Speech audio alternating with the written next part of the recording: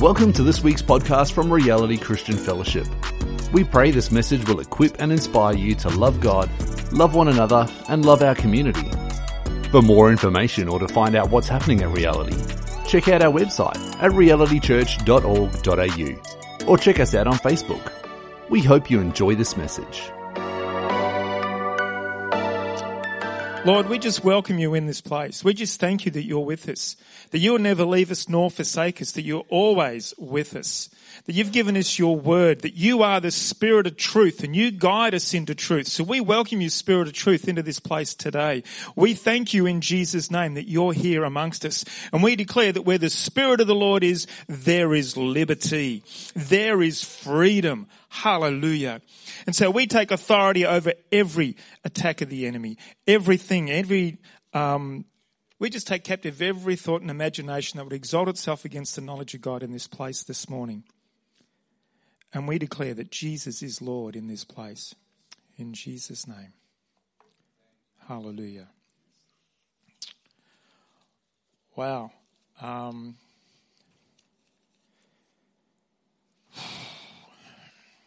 haven't changed my mind. I'm still excited in the Holy Ghost. I'm not saying that the days ahead are going to be easy peasy, but boy, I just get this sense, this expectation that God's doing something. God gave me a prophetic word a couple of years ago that I shared back then, and that was about a great exposure coming, a great revealing of dominoes falling, and of great shock and awe happening, especially in America. And 2 or 3 months ago, part of that word was confirmed by some established prophetic ministries in the US using the same wording. And I thought, God's good. God is up to something. He's doing things. You can check out more on my Facebook page.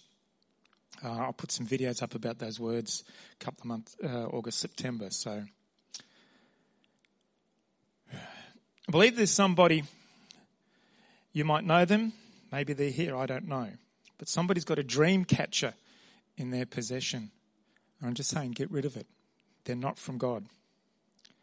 Dream catchers are said to protect people from evil spirits and bad dreams, but this is a lie from the enemy. You know, the Bible tells us that demons tremble at the name of Jesus. Jesus is your protection. Psalm 3:5 says, I lay down and slept, yet I woke up in safety, for the Lord was watching over me. You don't need a dream catcher. It's just another form of idol worship. It's taking the place of God because he's our protector. He's our guide. He's the one who looks after us.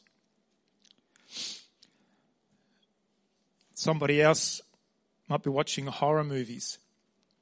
You know, the Bible says that God has not given us a spirit of fear. And by watching some of these movies, we can actually be opening the door to a demonic spirit of fear to come into our life. You know, Satan is a legalist. If we give him access, he will find a legal way to harass us. So get rid of the movies. Our scripture reading today comes from Matthew chapter 9. And I'm not going to read the whole lot, obviously. We'd be here all day and you'd get sick of my voice. Well, some would. So Matthew chapter 9, going to start verses 1 to 3 and then 14 to 17. It says, Jesus stepped into a boat and he crossed over and he came to his own town.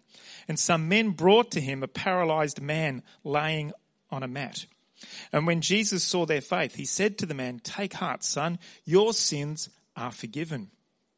At this, some of the teachers of the law said to themselves, praise God for a miracle. No, they said, this fellow is blaspheming. Verse 14. Then John's disciples came and they asked Jesus, how is it that we and the Pharisees fast often, but your disciples do not fast? And Jesus answered, how can the guests of the bridegroom mourn while he is with them? The time will come when the bridegroom will be taken from them, then they will fast. No one sews a patch of unshrunk cloth on an old garment, for the patch will pull away from the garment, making the tear worse. Neither do people pour new wine into old wineskins. If they do, the skins will burst, the wine will run out, and the wineskins will be ruined. No, they pour new wine into new wineskins, and both are preserved. Question for today is, what does a new wine look like? I hope I can answer that today. Jesus used a wineskin to illustrate a point. Wineskins were the bottles of the first century. They were made of animal skins sewn in the shape of a flexible bag. And at first they were very soft and pliable, but with age, of course, they became brittle. Wine gives off gases when it's going through the fermenting process. And so a wineskin would have to stretch to accommodate the expanding wine inside the bottle.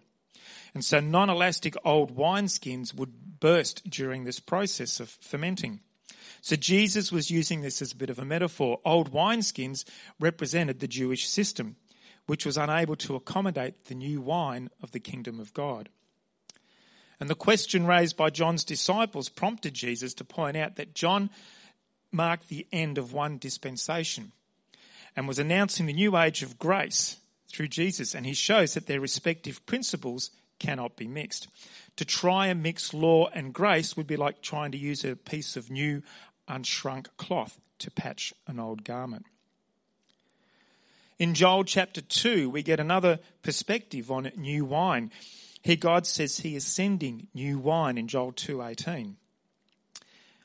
New wine is Holy Spirit's restoring and refreshing work inside the heart, mind, will and emotions.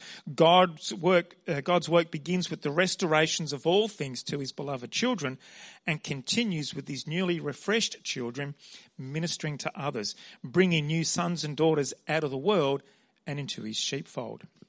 So new wine can speak of restoration.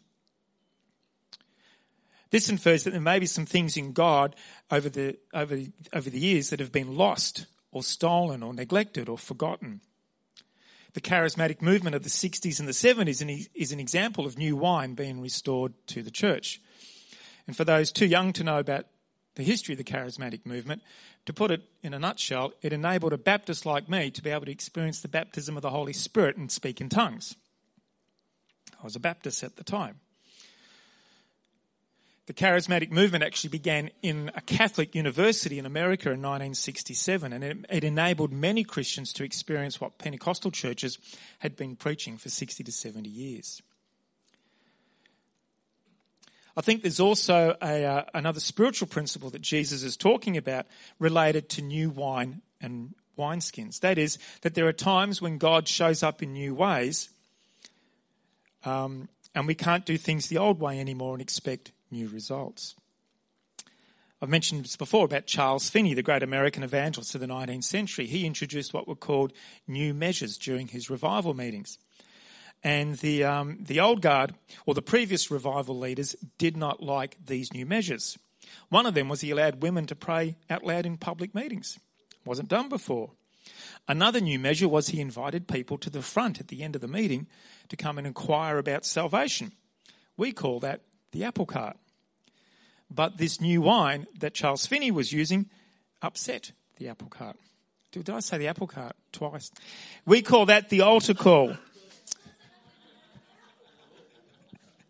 But new wine seems to upset the apple cart. There you go. I think I'd do with some wine right now. Just over 20 years ago, I was reading a book called Renewing the Wineskins.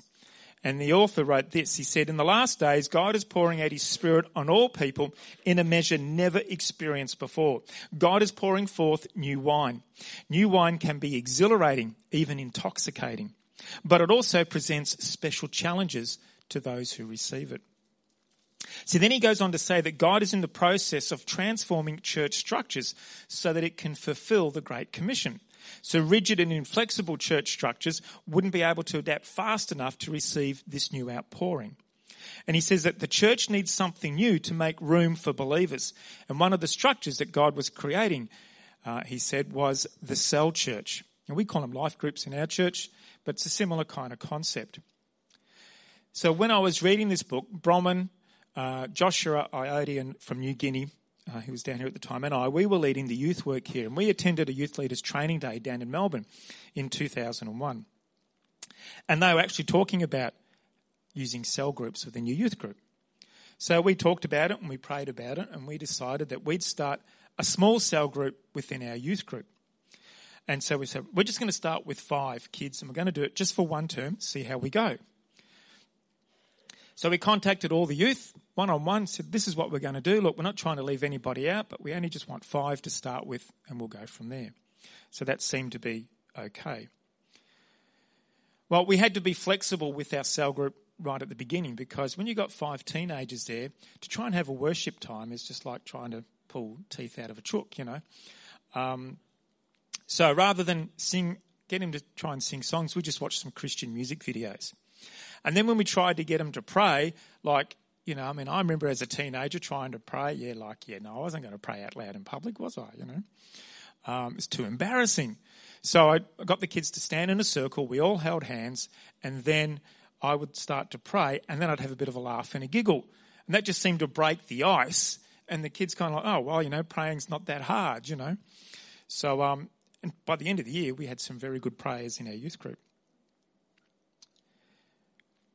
We ended up running our cell group for more than one term. The kids wanted us to keep going because we had a study book. And by the end of the year, we had baptised several of our young people.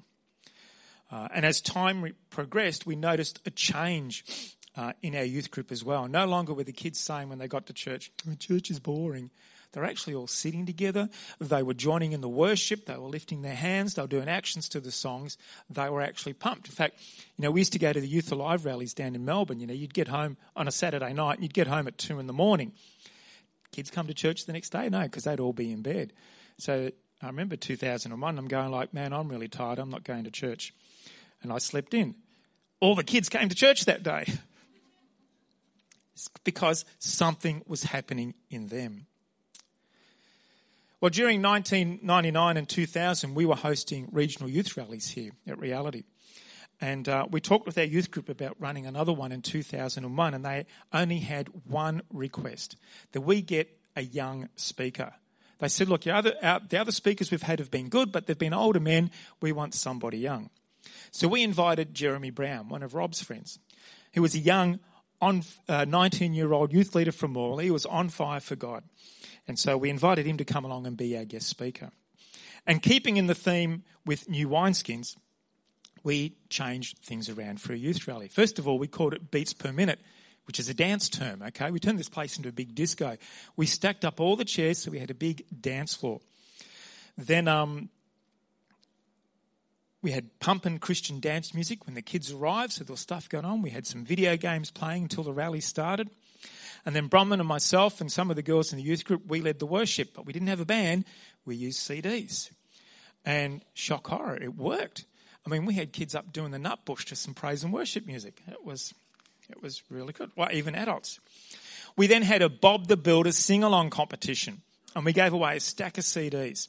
Then we had an extreme dance session, so with some pumping Christian rock music. And then it was followed by, from one extreme to the other, we went to a quiet time of prayer. And so we asked the kids to find a youth leader that they didn't know and go and pray with them. Break off into small groups. And we put some prayer points up on the old overhead projector. Who remembers them? And we said, pray for people. You might have friends who are involved with or contemplating suicide, drugs, witchcraft, maybe involved in crime or going through a family breakup. Pray against fear. Pray for God's peace upon them. Pray for each other. And we did that. It worked really well. Then we got Jeremy up to preach, and he preached like a pro. He was just so on fire. And he preached from the story of Gideon, and he challenged and he encouraged the kids to make a stand if they were willing to be used for God. And then when he did that, we then had a time of prayer. And as youth leaders, we went around and began to pray for the kids. That's when the power of God fell on the meeting. I'll give you an example. We were praying for one girl in our youth group, and boom, down she went in the Spirit, slain in the Holy Ghost. Then we prayed for another one, and she began to cry. And then, bang, down she went. And then one of those girls said they wanted to be baptised in the Holy Spirit. And so we began to pray for them. Bang, they began to speak in other tongues. And then one of the boys wanted the same as well. And bang, he was praying in tongues as well, baptised in the Holy Spirit. I had 2 young girls come up to me at the start of the night. They were from another youth group. And they said, hey, can you pray for us later so that we can fall over? And I said, well, look, I said, that's something that the Holy Spirit does. I said, that's not me. I said, I can't guarantee that. That's up to him. But they came and they got us to pray for them. When I opened my eyes, God had met them where they were at. There they were on the floor. So we took a new approach, a new wine, if you like, to run the youth rally, and the Holy Spirit fell on our event. You know, one common question that arises when new wine or new wineskins appear is, show me where that is in the Bible. But I look at our church structures and how we run church services and I go, well, where's that in the Bible? It's not. It's just the way that we've developed them. And I'm not saying that's unscriptural, but we could ask that about many things that we do. During the First Great Awakening in America in the 1730s, there were some unusual manifestations taking place. And Jonathan Edwards was one of the leaders in that Great Awakening. And he was asked that question, show me where it is in the Bible, because of all these unusual physical manifestations that were happening. And he quoted 1 John chapter 4, and just the first 3 verses. And he says, you know, John writes there to test the spirits to see if they are from God. Those that acknowledge that Jesus Christ has come in the flesh are from God, but those that do not acknowledge Jesus are not from God. In other words, what's the message that's being preached? Is Jesus being preached? If it's Jesus, then we can know that it's from God. But what if you're getting some strange manifestations like that holy laughter thing that came out of the 1990s? Edwards then goes on to write, what the church has been used to is not a rule by which we are to judge, because there may be new and extraordinary works of God. God has done new things and strange works in the past, so there is no reason to not believe that he won't do it again in the future. And he says, if God has chosen not to limit himself, then we ought not to limit God. In other words, a physical manifestation, a new way of doing things, restored truth, might even seem strange to us. But if the fruit of coming from that is a conviction of sin, of people coming to faith in Christ and their lives being obviously changed, then we must conclude that it is a work of the Holy Spirit, regardless of how strange it appears to us. He states that a work cannot be judged by the physical effects it has on people, such as tears, tremblings, groans, outcries, or the failing of bodily strength. And I wonder whether that's a reference to being slain in the Spirit. He says, because the reason is Scripture nowhere gives us any such rule. And in our days, as in the 1730s, sometimes we hear objections to physical manifestations, saying that we've got no record of them in the Bible. But Edwards argues that he can find no clear mention in the New Testament of people weeping or groaning over the state of their soul. But would anyone be foolish enough to argue that people experiencing such are not receiving it from the Spirit of God? And he then goes on to say, when the spirit that is at work operates against the interests of Satan's kingdom, this is a sure sign that it is a true and not a false spirit. If people have a greater regard for God's word, that too is a sign of the Spirit of God. And he goes on to list several more points. But in short, what he's saying is don't be quick to dismiss any physical manifestation or strange happenings. Look for the evidences of the Spirit of God. It might be controversial. It might be unexpected. It might be contrary to how we think God moves. It might be just something completely new. But what he's saying is look for the markers. Is Jesus being preached? You know, Paul writes in Philippians that he says, whether people have false motives or true, as long as the gospel is preached. And then the other markers, you know, is Satan's kingdom being undermined? Is there a love for the word of God?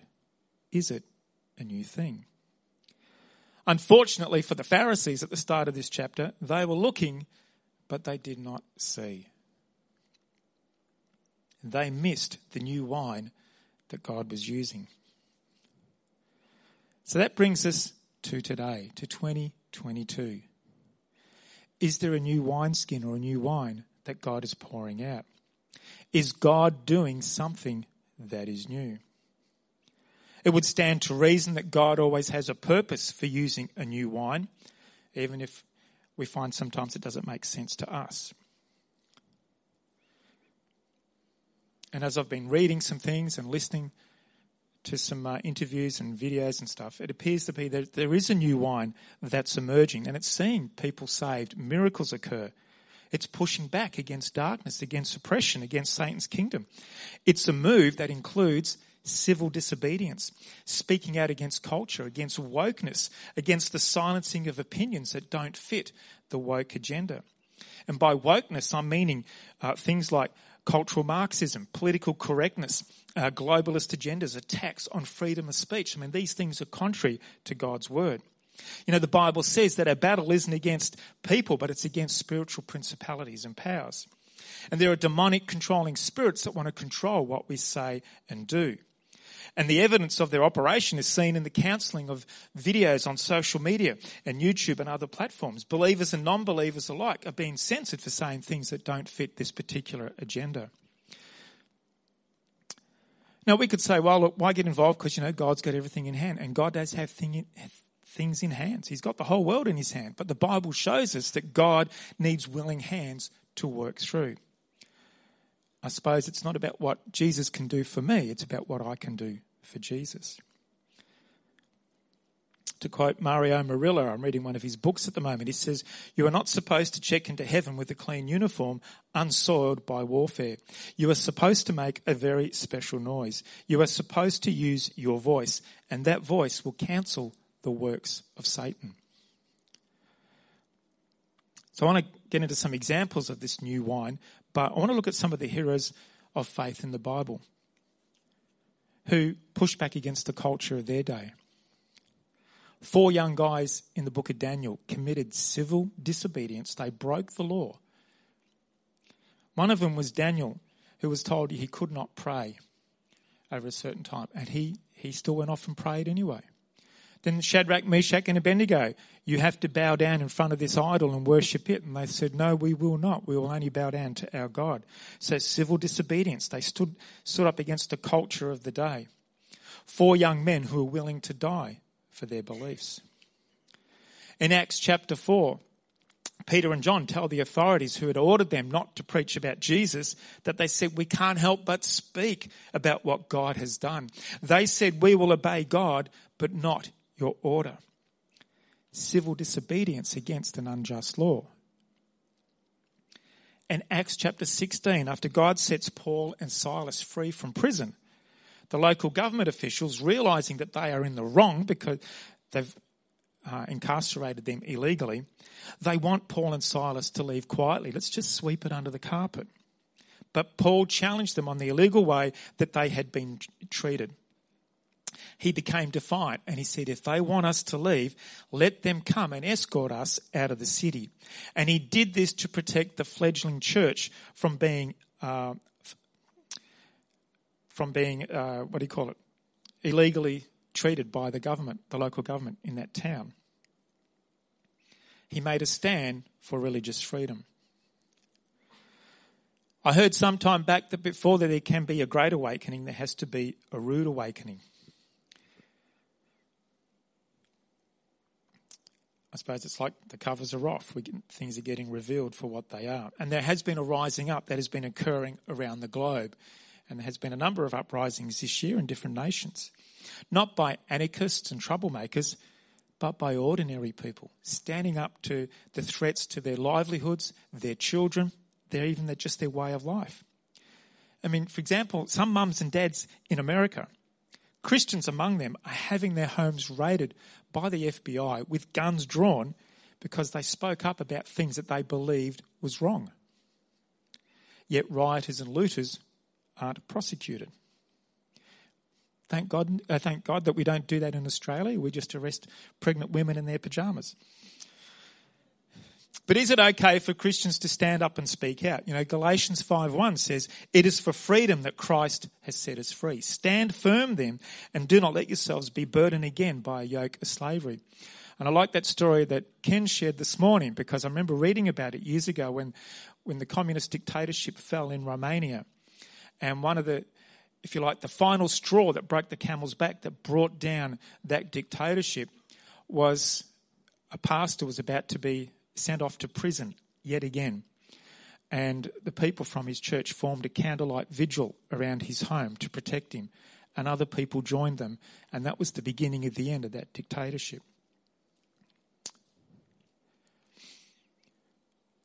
In America, when COVID hit, churches in California were fined for running church services during the lockdowns, even though anti-racism protests and riots were allowed and even encouraged. Well, some pastors stood up against these double standards, and they defended their right to freely worship in court. And they won because they had that right guaranteed in their constitution. There were evangelists who began outreach events, even though in some places it was illegal. Now, these were not rash decisions by loose cannons in the body. They were solid leaders in the faith, following the prompting of the Holy Spirit. Some, like Sean Foyt, worship leader, held outdoor worship events, while others, like evangelist Mario Murillo, held tent crusades. And they pushed back against the darkness. Well, did they pass the Jonathan Edwards test? Well, souls were saved. People were baptised in water. Miracles and healings occurred. People were groaning under the conviction of the Holy Spirit. And these events did not become super spreader events as the media said they would. In fact, Sean Foyt just released a documentary just the last couple of weeks about these Let Us Worship events that they held, and he called it super spreader, tongue-in-cheek against the media. They didn't spread the virus. What they did spread, though, was the message of the gospel, and people got saved. That's our God. But it's not just in the church where this is occurring. It's in the broader community with people speaking out against various social issues, such as the indoctrination that's going on in our education system. You know, they're telling our students that our past history is all bad, to hate your country. One of the reasons I wrote my book, Forgotten, was to show that the most progressive force for good throughout history has been and always will be the Christian faith. We've done so much to progress the world forward and bring freedom. You know, students are being told that if you're born white, you're automatically racist. A spirit of perversion permeates the sex ed curriculum in some places. They're telling children that they don't need their parents' permission to transition or have abortions.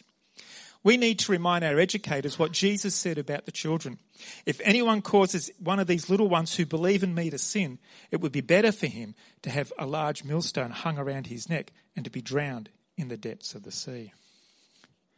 And yet, as people stand up and the FBI raids their home, the governments in some countries and the media are labelling them as domestic terrorists and a threat to democracy. Even the very beliefs now of God, your nation and family are now labelled as far-right fascism. But as I said, we are in a spiritual battle. Reawaken America rallies, started by Christians, were birthed to save America from tyranny, dictatorship and communism. This is only in the last couple of years, as well as protecting religious and health freedoms. And these events are attracting saint and sinner alike. They are pushing back against culture. They are speaking up on a range of issues. Their messaging addresses politics, corruption, wokeness, among other things. And people are getting saved at these rallies. And yet there are some churches protesting against these rallies. And I'm going like, dude. Acts chapter 5, Gamaliel told the Sanhedrin, leave these men alone. If what they are doing is of human origin, it will fail. But if it's of God, you won't be able to stop it, and you'll find yourself fighting against God. Dr. Bernard Nathanson was the king of abortions in America in the 60s and 70s. He later came to faith in Christ, and he wrote that they knew back in those early days when abortion was legalised, that it would catch on like wildfire if one group stayed quiet. The church. And the church in America stayed quiet. You see, evil always counts on the silence of the church. To stay out of the battle is part of the problem. Lance Warnow said recently, the power of the church is we proclaim the truth, and the truth literally goes up against the gates of hell, and the truth sets people free. And unless you're hearing the truth, you are not going to be free. And Mark Niles of the Australian Christian Lobby, they do great work. He recently wrote, when Christians stand up for truth in culture, in the workplace, at school, and volunteer in grassroots campaigns, then things will change for the better. So we have to recognise that we are in a spiritual battle, and this is a very intense time. For the weapons of our warfare are not carnal, as the Bible says, but they are mighty to the pulling down of strongholds, casting down imaginations and every high and lofty thought that exalts itself against the Spirit of God, or the knowledge of God. It's a spiritual battle that we have seen manifest in Victoria this past week. I mean, the front page of the headline on the Herald Sun said it all. Church versus Premier, holy war. Spiritual battle. The Premier crossed the line, but thank God for the Catholic Archbishop who spoke up. And as I followed some of the media coverage this week, it was apparent that people of no faith, who don't even call themselves Christians, were defending the rights of Christians and calling out the double standards. People are awakening. There's a new wine of boldness that is being poured out on the earth. And this awakening is operating in both the spiritual and the secular realms. How can we tell? Because souls are being saved and there's a pushback against Satan's kingdom and his works. One media commentator noticed this, that what has been occurring over the past few years is causing people to think, what kind of country and what kind of government do they want? It's causing them, he said, to think more deeply about their own lives. And he said there is an intellectual and a spiritual awakening that is going on under all this pressure. To me, that passes the Jonathan Edwards test. I'm reminded of a prophecy that was given back in July this year. It spoke about a global pushback against controlling spirits, that people will rise up and stand for their freedoms. And they will ask, what does freedom look like? They shall wave banners that say, we've had enough, and it shall mark the global freedom that I am bringing so that I may demonstrate my glory, says the Spirit of the living God. You know, we sang that song this morning. It says, freedom is in his name. There is a lion roaring, Jesus, the King of glory. I mean, he came to set the captives free, not to put us into bondage. Are we now witnessing God demonstrating his glory through all of this? Could God's new wine for this time be boldness and standing up for freedom? Does God require us to be silent in the face of oppression and wicked laws? Does God require us to say nothing while our freedoms to even caution our children are eroded? Now, we may not feel like getting involved, and it's a little bit daunting. But, you know, Proverbs says that the righteous are as bold as a lion. And if God be for us, who can be against us? It's the truth that sets people free, not our silence. For faith comes by hearing, and hearing by the word of God. Now, I'm not saying that we go out and Bible bash people. I mean, that'd be silly. But let's not forget that the gospel of Jesus Christ is the power of God unto salvation. And when we expose the darkness, as Ephesians 5:11 says, the truth will set people free. And this appears to be occurring in this new wine of civil disobedience and pushback against culture. And if it is a new wine, as I suspect it is, then it could usher in a new church era, a new paradigm that will see this nation fulfill her destiny as the great Southland of the Holy Spirit. Nate Johnson is a prophet from America, and he released a word back in August for our nation. He says, Australia, I am right now readying my wild horses for battle. I'm getting my mighty down under army ready. The call has gone out and the call is clear. Get ready, church, for your commissioning for this next hour. I'm calling the nameless to rise up and the hidden to emerge. For I am restoring my nation back to righteousness. I'm restoring my nation, but it's going to come as the people of God come together as one voice as they begin to decree and cry out over the land of Australia. And I will reveal my glory once again in this land. And I will honour what I spoke over this nation, that it would be the great Southland of the Holy Spirit, and it would be a birthing place of revival to the nations. And in the midst of the great shaking and political unrest and pressing shall come forth this mighty sound, a sound of hooves in the red dust, the sound of people rising up in song to see this land step into its promise. There's a new wine that's been poured out, but it requires us to join in and partner with God in what he is doing in the earth. Today is a day where we can say, Lord, I'm willing to do what I can. I don't know where I'm going to start, but help me to be a new wineskin for you. If that's you this morning, do you want to stand and we'll pray together?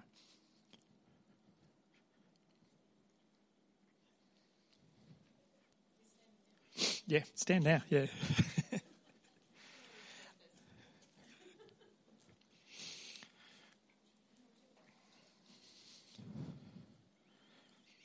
Just reminded of that old hymn, stand up for Jesus, ye soldiers of the cross. Lift high the royal banner, it must not suffer loss. Lord, we stand for you this morning. We want to be used by you. Lord, we want to have the courage of Shadrach, Meshach, Abednego, Daniel. Father God, we're tired of seeing Satan's kingdom advance and rob and kill and destroy. and just oppress the people. Lord, we want to stand for you. We want to declare that Jesus is Lord. Lord, if you have a new wine for us this morning, then we ask that you would pour it out in your mighty name on this place, on each one here today, in Jesus' mighty name. In Jesus' mighty name. Lord, we just commit ourselves to serve you afresh, anew. For each one, that'll be different, Lord, because we all have different giftings, different callings, different abilities. But Lord, together we form part of a mighty army, the church of the living God, and the gates of hell shall not prevail against it. And we decree over this town that Jesus is Lord, and that we will see Jesus move in our community. We will see souls saved. We will see people set free. Lord, we pray that we can be used for your glory in Jesus' name. Amen.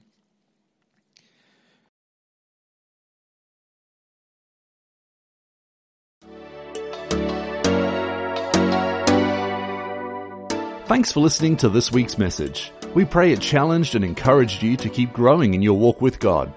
For more information and to find out what's happening at Reality, check out our website, realitychurch.org.au, or find us on Facebook.